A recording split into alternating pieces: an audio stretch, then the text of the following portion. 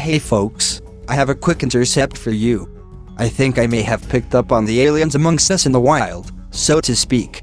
I was at a table at one of my favorite places to hang for a few and overheard a strange conversation. I quickly hit record on my phone and here is what I heard. What do you think? For once I'm happy that I don't live in the land of sunshine and beaches.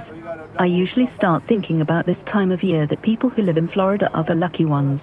They get to miss out on all that ice and snow that we will be having before you know it. I think I will take a little ice and snow and let them have the hurricanes.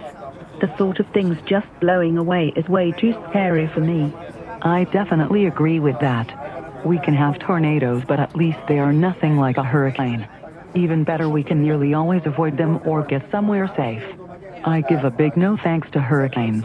We were in North Carolina for a while but managed to be there between hurricanes. Some of our friends were there and had some pretty horrendous tales to tell. We did get 7 inches of rain one day while we were there.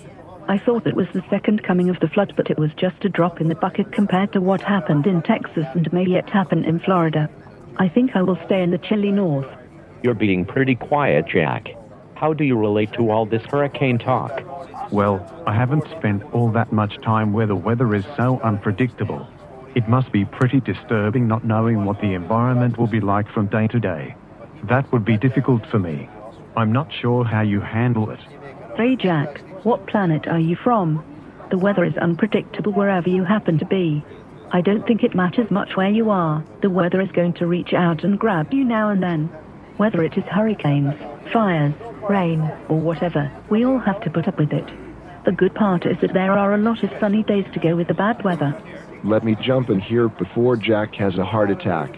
You are the second person today I heard accusing him of being from outer space. It's just Jack. He is the original daydreamer. He just drifts off and sometimes says whatever pops out. It doesn't always fit. No problem. You and Jack make a good pair. There is no expecting what either of you is going to say or do. That's what makes it so much fun hanging with the two of you. I would like to stick around to find out who the real aliens are, but have to split. Let's all try this again real soon. Me too. It has been fun. Let's not wait so long next time to get together. I miss getting to hear Alice tease Jack. Hey Jack, be sure you keep grounded, big guy. That was a close one. I can't let my focus wander for a second or out comes something that nearly gives us away. I'm glad you were here to cover for me. As the humans like to say, no problem. It does remind us about how important it is that we always go out in pairs.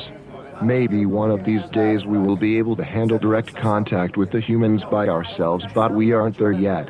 Next time it will probably be you covering for me. Well folks, there it is. I think the aliens amongst us are getting more bold. We can't tell where or when they may be at the table next to us. Actually, it sounds like they may already be at our table and hoping we don't catch on to them. Oh well, we know they are here to stay and living amongst us. Just be alert and be safe.